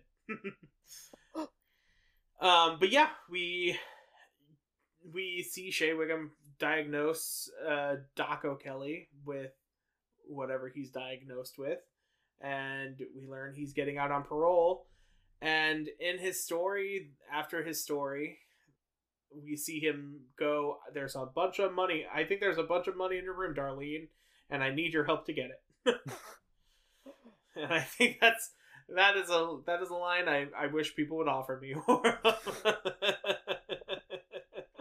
And it was just chance too. Like, oh, if he had just happened to go to the other room. Yep, exactly.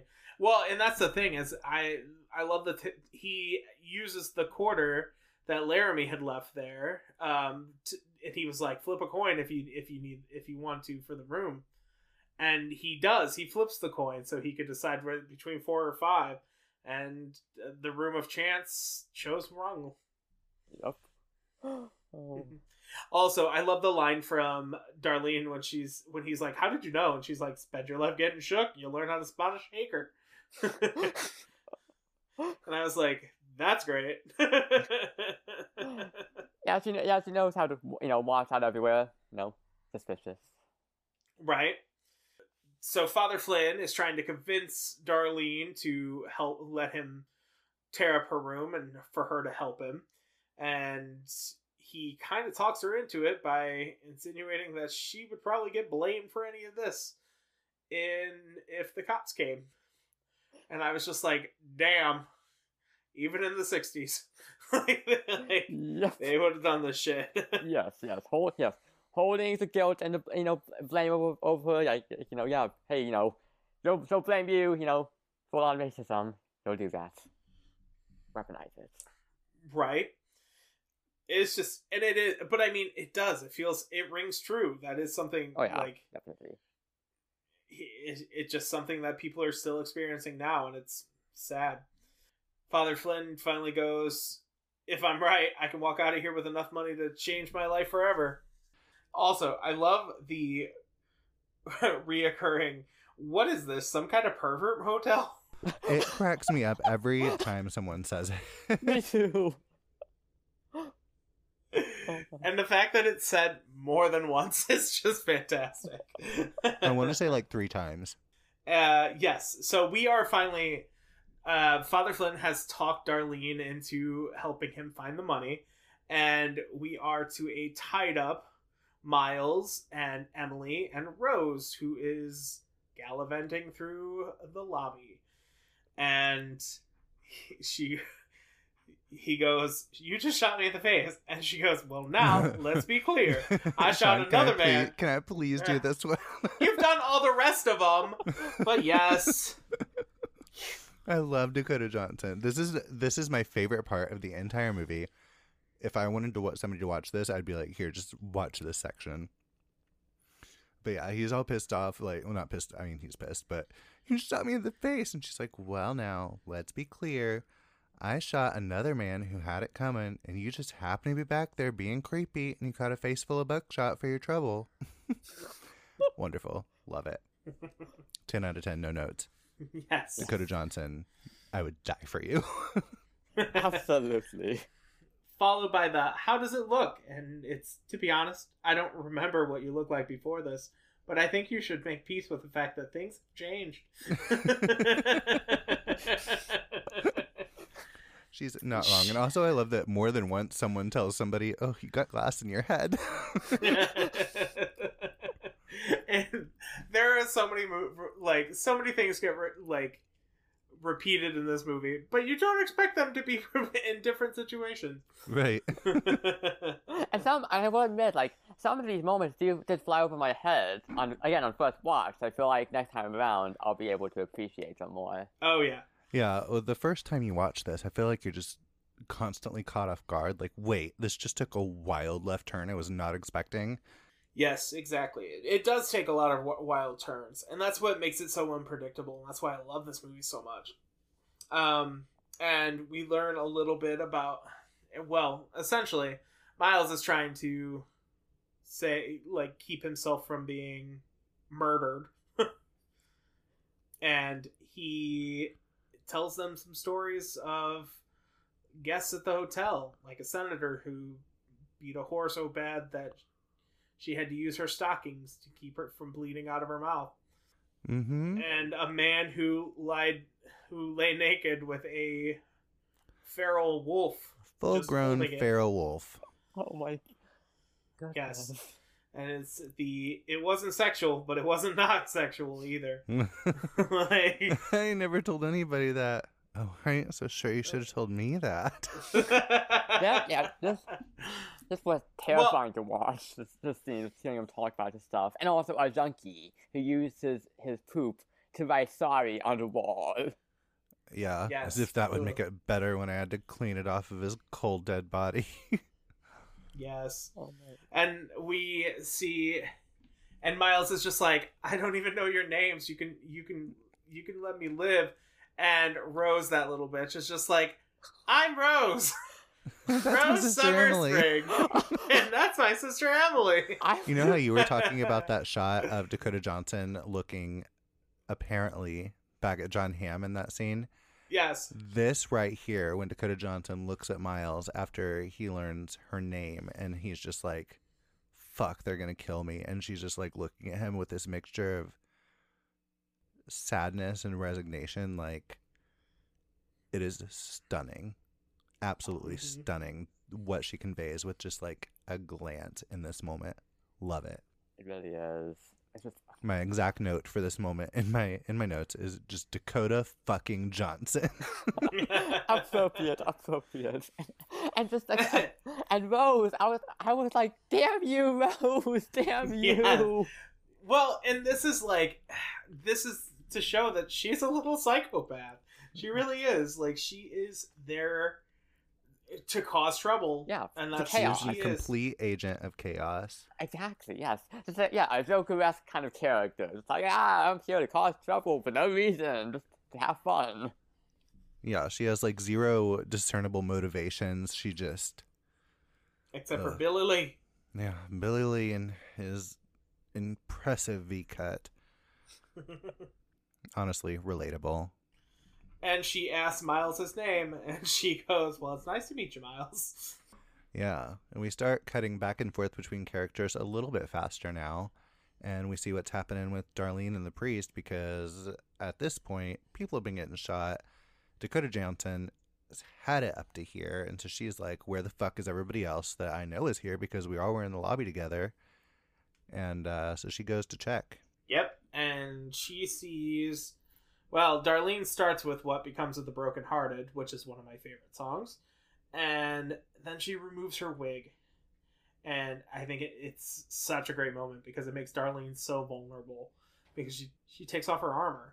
And she starts to sing, You Can't Hurry Love. This is when it was at right. This is it. Mhm. This Yeah. is You Can't Hurry Love. Yeah. Yeah. Mm-hmm. And start singing an a cappella version of You Can't Hurry Love, and Cynthia Erivo she should have been nominated for something for this movie because I think she's just so good in this. Oh. Nobody in the Academy saw it, probably. I know. Probably, but deserved something, some kind of acclaim here. She's just incredible. Like I said, she just imbues this role with just so much like heart and humanity, and like all of them are very human, but like I don't know, there's just something I just inherently love about the character of Darlene. She is timing her claps to Father Flynn opening up the floor, and he manages to retrieve the money. He does. Yes. This is all while Emily is debating whether she's going to kill her right then and now. And she's very concerned because she doesn't know where the priest is at. And so she found his little baggie of smack.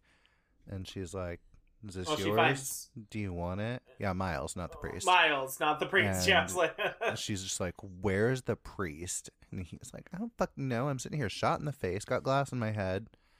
And little fucking Demon Rose is just like, well, I told him we don't have to kill him. It's not up to us. And Emily realizes a moment too Rose, late. What did you do? And then we are introduced to a open-shirted, shoeless Wet Billy Lee. Oh. Very wet. And Billy Lee comes in and says, howdy. And then we are introduced to the chapter Billy Lee. Mm-hmm. Also, so Emily goes to join with Rose and Yeah, we Billy get another little Lee. flashback. Yes, at their commune, and this is gonna sound so stupid, but I never noticed the fully naked people behind Emily. Like, there's I was just about full-on to be dick. shocked by that, but I don't know if I would have. Again, I saw this in theaters, so I've always just known it was there. Right. But if I had seen it on a smaller screen for the first time, I don't know if I would have noticed it. Arthur, did you notice the nudity? I actually did not, honestly. Like, I don't know how it flew by me. So when you're talking about it right now, it's like, oh, nudity. Okay. Yeah, it's like full-on penis and Mhm. and boobs behind Boobs. Emily. Boobs. The boobs. But Billy Lee has his little, I don't know, cult talk. Yeah, It's so culty little hard. TED Talk. His culty TED Talk, and ends up goading Rose and another woman, Millie, into fighting for him. And he says, let's have ourselves an allegory. Mm-hmm. Beat each other half to death, and whoever wins can come get it on with me. Yep.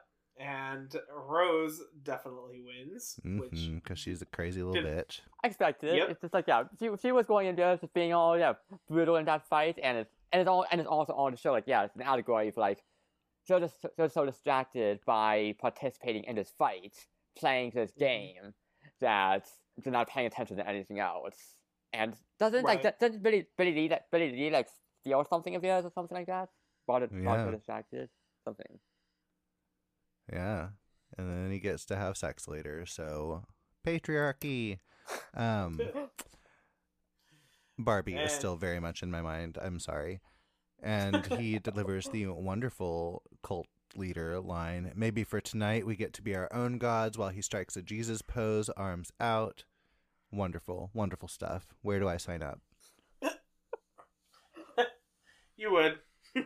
Sean, has anyone ever had a better V cut than Chris Hemsworth in this film? I don't know. I mean, it is quite good here. Quite good, I'll say, yeah. Yeah, for V cut, yeah, it's probably Chris Hemsworth. No, I don't think anyone has had a better V than Chris Hemsworth in this movie. Well, I Although trust your I'd have research. to say Ryan Phillippe. Yeah, I was gonna say I do think that he is number one.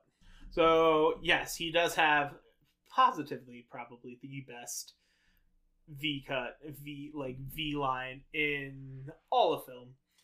And they round up all of our usual suspects and tie them all up. So we've got Could you Billy imagine Lee walking and into his this cultists. situation? He's just like, what is going on? People, tell me. Well, he has to know. He wants to know everything. I also love when Nosy he's little trying cult leaders. He needs the info.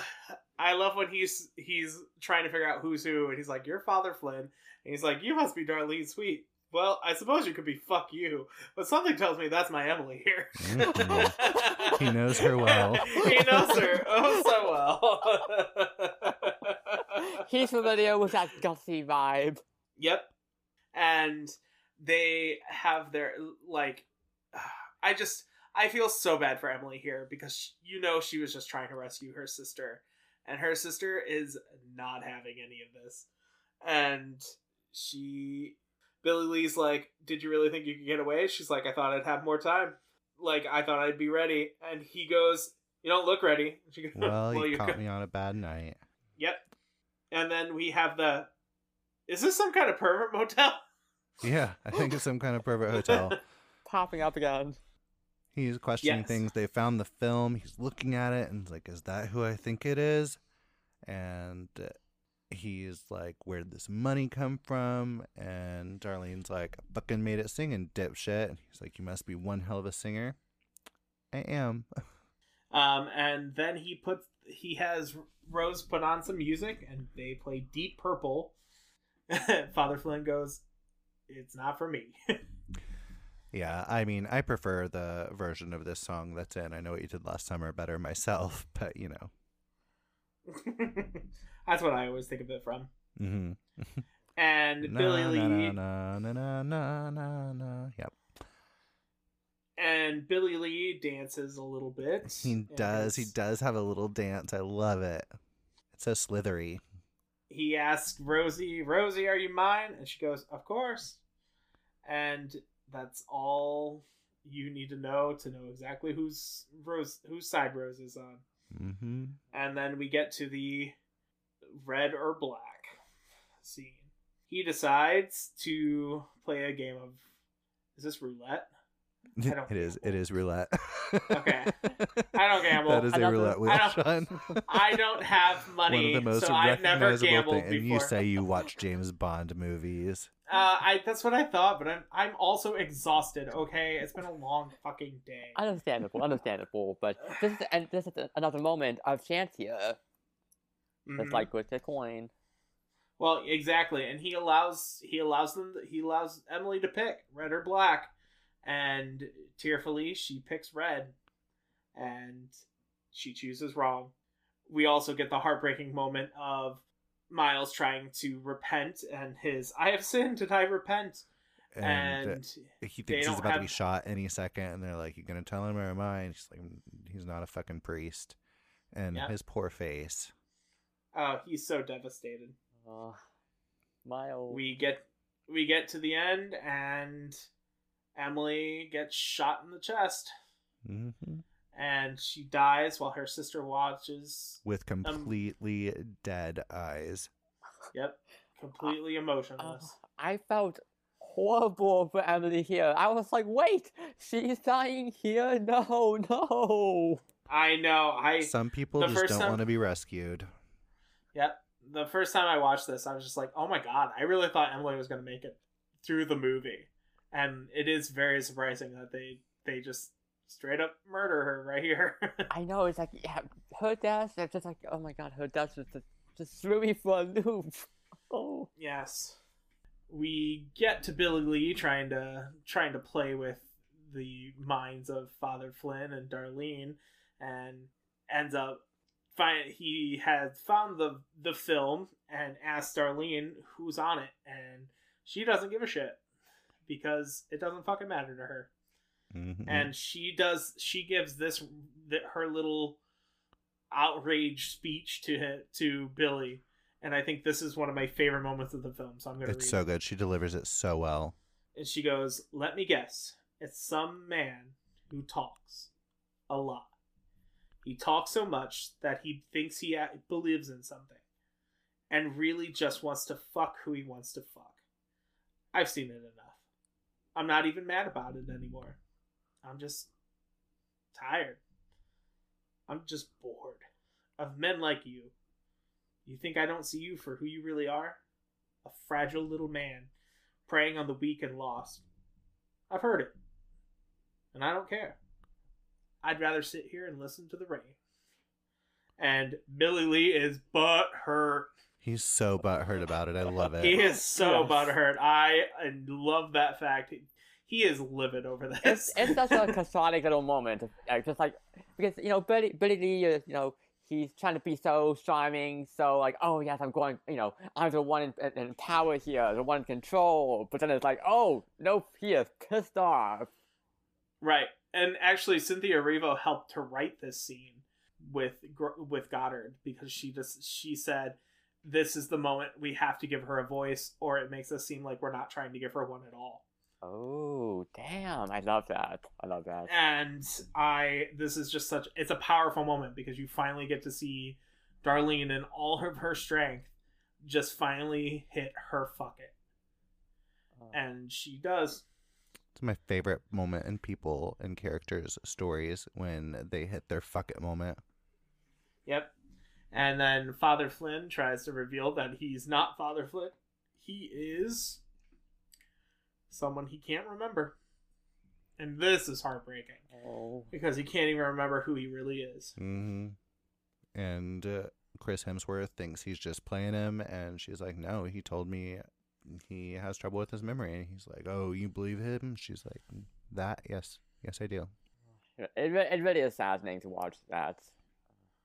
And the storm knocks out the power, and so Billy Lee demands her to sing. Sing, and he'll give her a chance to live. Yep. Father Flynn says he's going to do what he's going to do, but he doesn't deserve to hear you sing.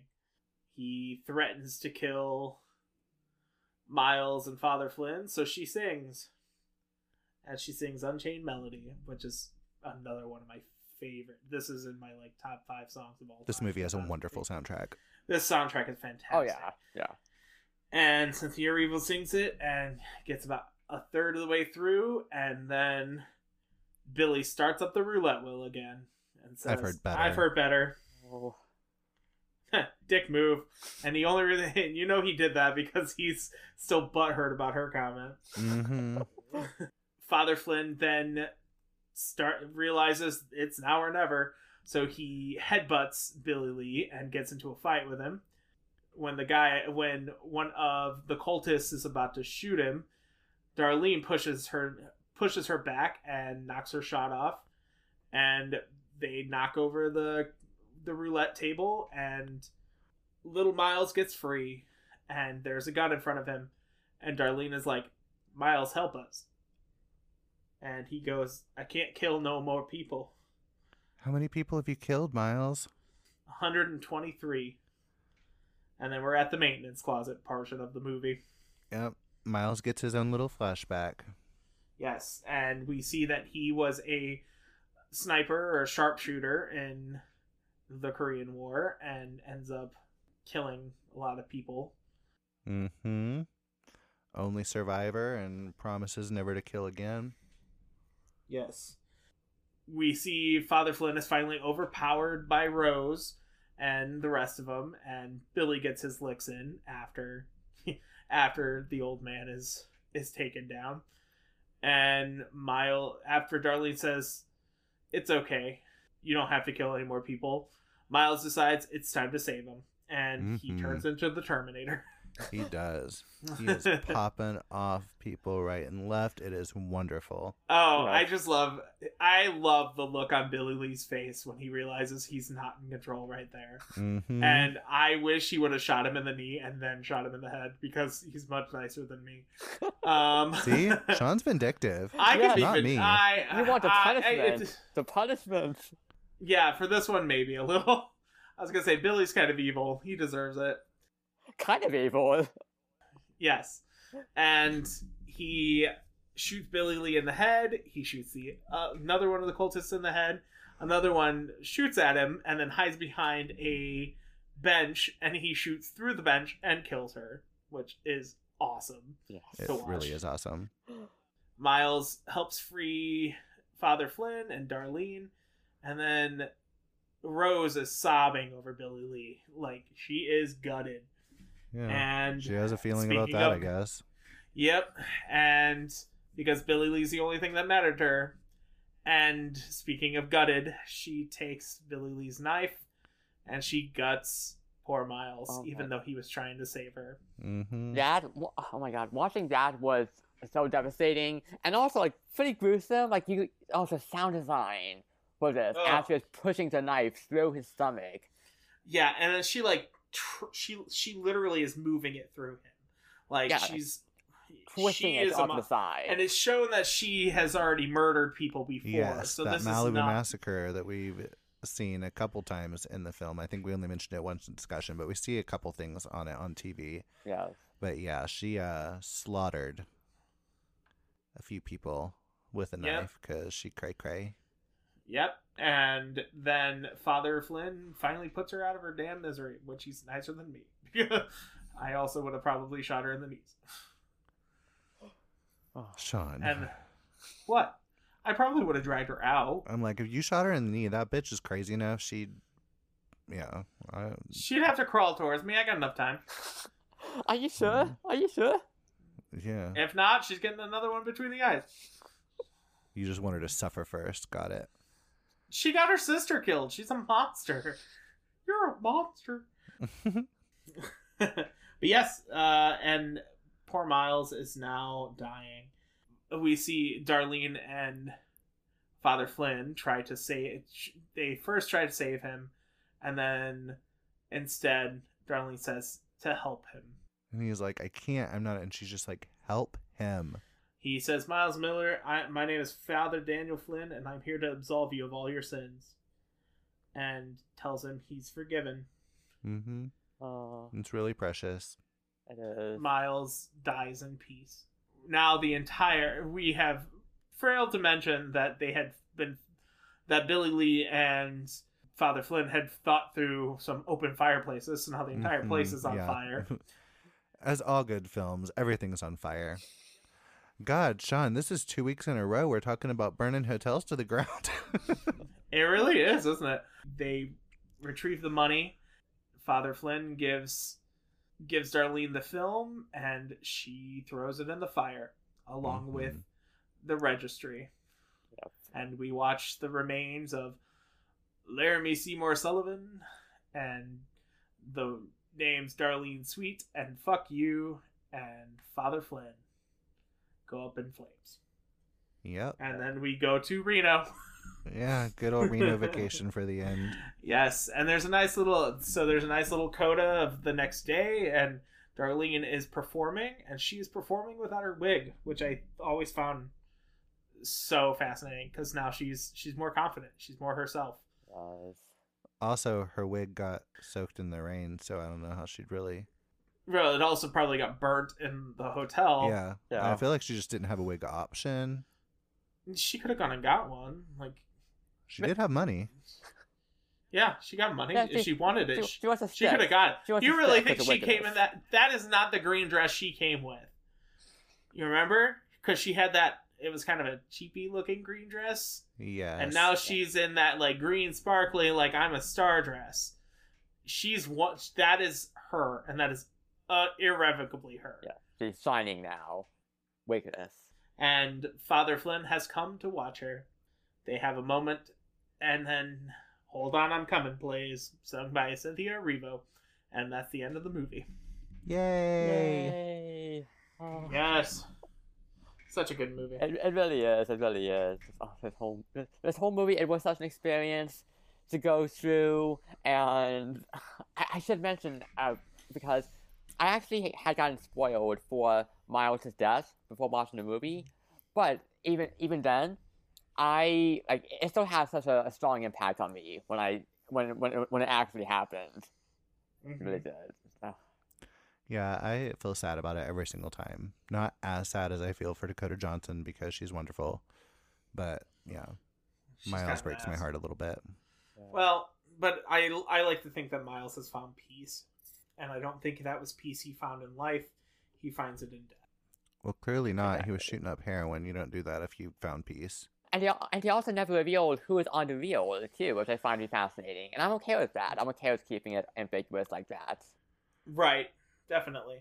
And it's very heavily implied to be someone who used to be president, but I think it's better that they never. Yeah, there are 2 or 3 historical figures that could have been, but I also love that they leave it ambiguous. And one thing I did want to mention is I read a analysis on this, and they said the El Royale is a representation of purgatory, in which each of the characters has done something that warrants their stay there, or they will do something, and each of them, generally the moral centers of the movie, are the ones that survive. Yes, I did read about that. It was, you know what, again, just being able to rewatch this in the future with this info in mind, analyses of the movie, it'll be really interesting. Yeah, definitely. This movie's just, there's a lot of heart to this, and it's a lot to, the more you watch it, I've now seen it about 3 or 4 times, and it just gets better every time, because there's so much that I missed, or I'm re-catching, or something hits a different time around. Yes. It's just really done well. Yes.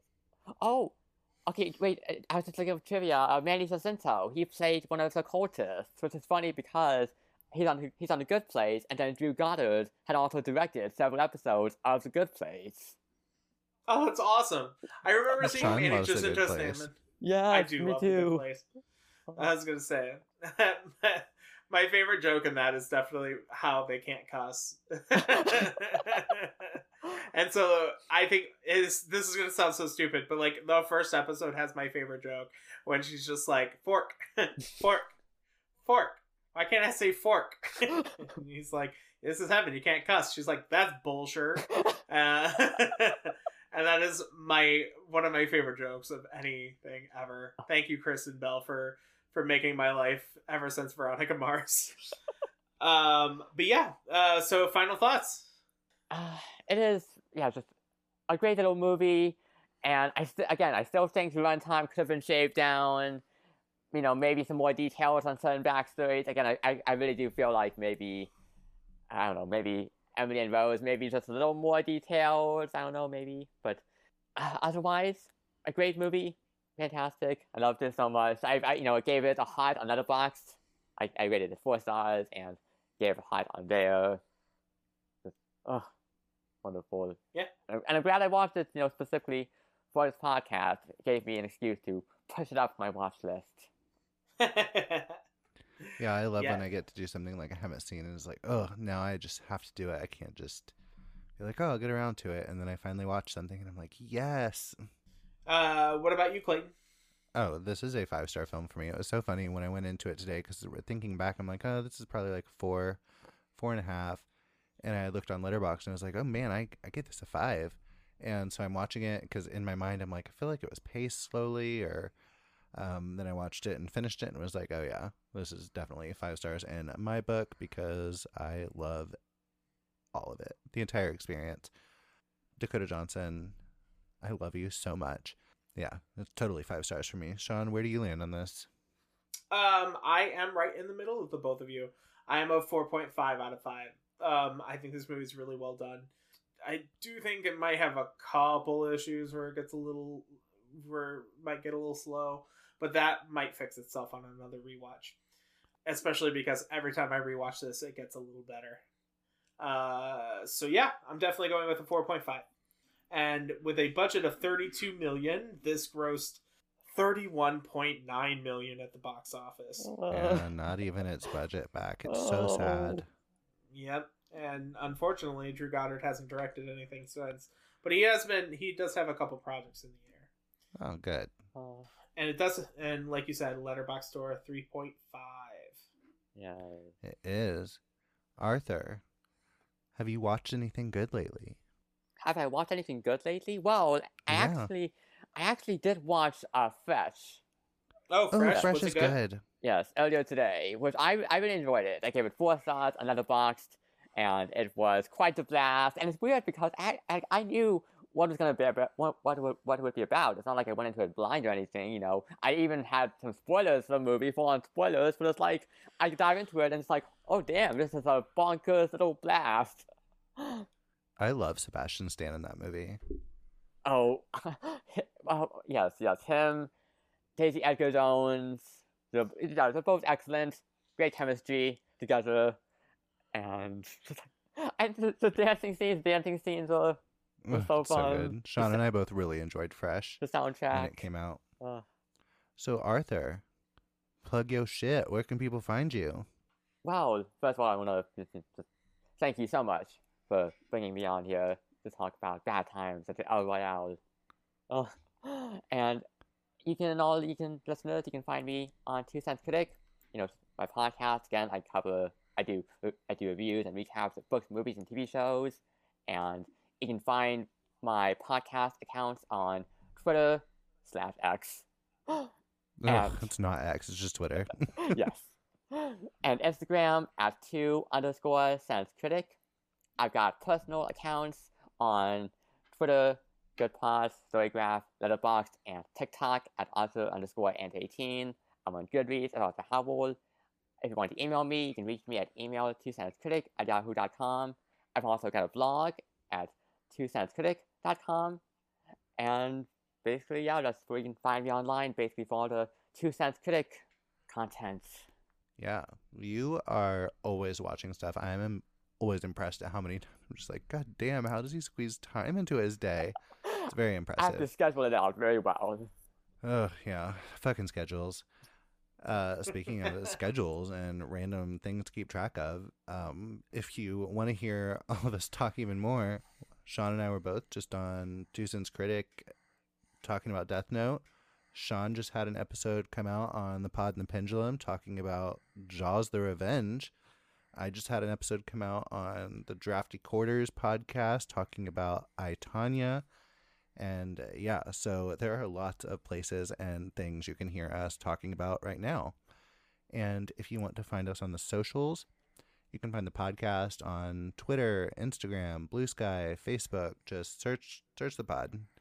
And if you want to find me on the socials, I am on Twitter most often, but also on Letterboxd, Blue Sky at Just Happy to See You, number 2, letter C, letter U. Sean is also on Twitter and Letterboxd and Blue Sky at Murph the Smurf, MurphTheSmurph. And if you want to email us about anything, our email is menwholikemenwholikemoviespod@gmail.com. So Clayton, what are we watching next week? Well, next week we have a super cheerful movie lined up. We're talking about Darren Aronofsky's Requiem for a Dream. Such a light movie, and I'm so excited to talk about it. Oh, damn. I know. have not seen that yet. Be prepared. Just clear your schedule for 2 days afterwards to lay in your bed and look at the wall and cry. Yeah, it's one of the roughest movies I've ever seen, and I'm not looking forward to it. I'm so excited.